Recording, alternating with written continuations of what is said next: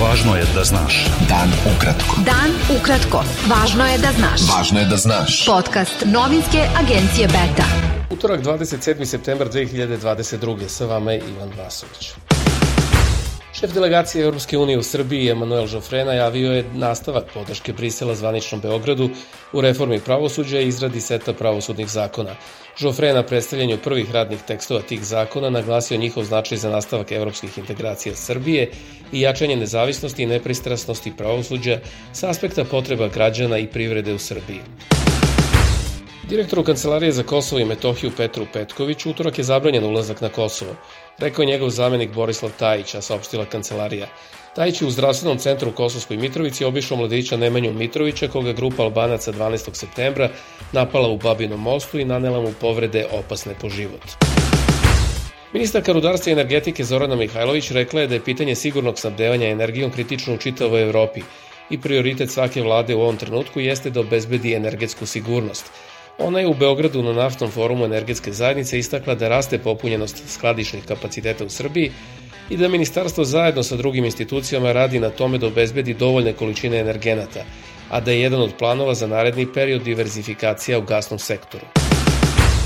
Šef poslaničke grupe Moramo zajedno Nebojša Zelenović uputio je zahtev predsjedniku Skupštine Srbije da sazove posebnu vanrednu sednicu na kojoj će aktuelni ministar spoljnih poslova Nikola Selaković i ministarka za evropske integracije Jadranka Joksimović odgovarati na poslanička pitanja u vezi sa situacijom nakon potpisivanja sporazuma sa Ruskim ministarstvom spoljnih poslova koja preti da stopira evrointegracije Srbije. Predsjednik nove stranke Da se struka pita, Vladimir Kovačević, najavio je da će ta stranka osnovati fond koji bi trebalo da omekša pritisak na porodice koje se nalaze u teškoj situaciji u izvršnim postupcima. Udruženje Da se zna za podršku LGBT osobama saopštilo je da je evidentiralo 14 incidenata motivisanih homofobijom i transfobijom koji su se dogodili 17. septembra na dan šetnje Europrajda i da nisu tačne izjave predstavnika državnih organa da nije bilo povređenih. Predsjednik Srpske radikalne stranke Vojislav Šešelj odbio je da bude saslušan u specijalnom sudu u Beogradu po tužbi Haškog tribunala za nepoštovanje tog suda, jer kako je rekao, Haško tužilaštvo nije dozvolilo da saslušanju prisustvuje njegov pravni savjetnik Vjerica Radeta. Beta. Dan ukratko. Budi u toku.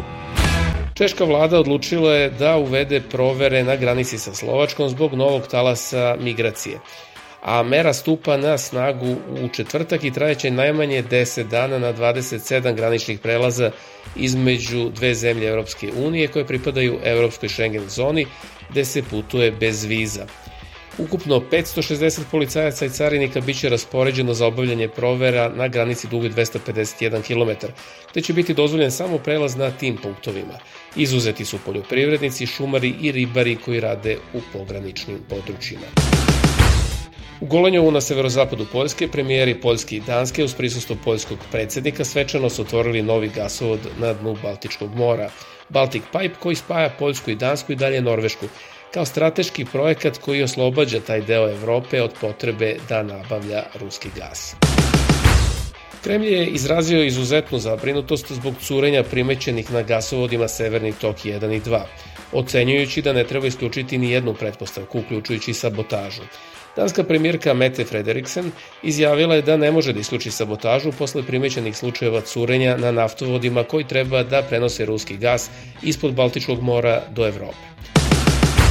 Krajnje desna stranka braće Italije Giorgia Meloni osvojila je 26% glasova na izborima održanim u nedelju i njena desničarska koalicija imaće jasnu većinu u parlamentu, pokazuju konačni rezultati izbora koji su objavljeni danas.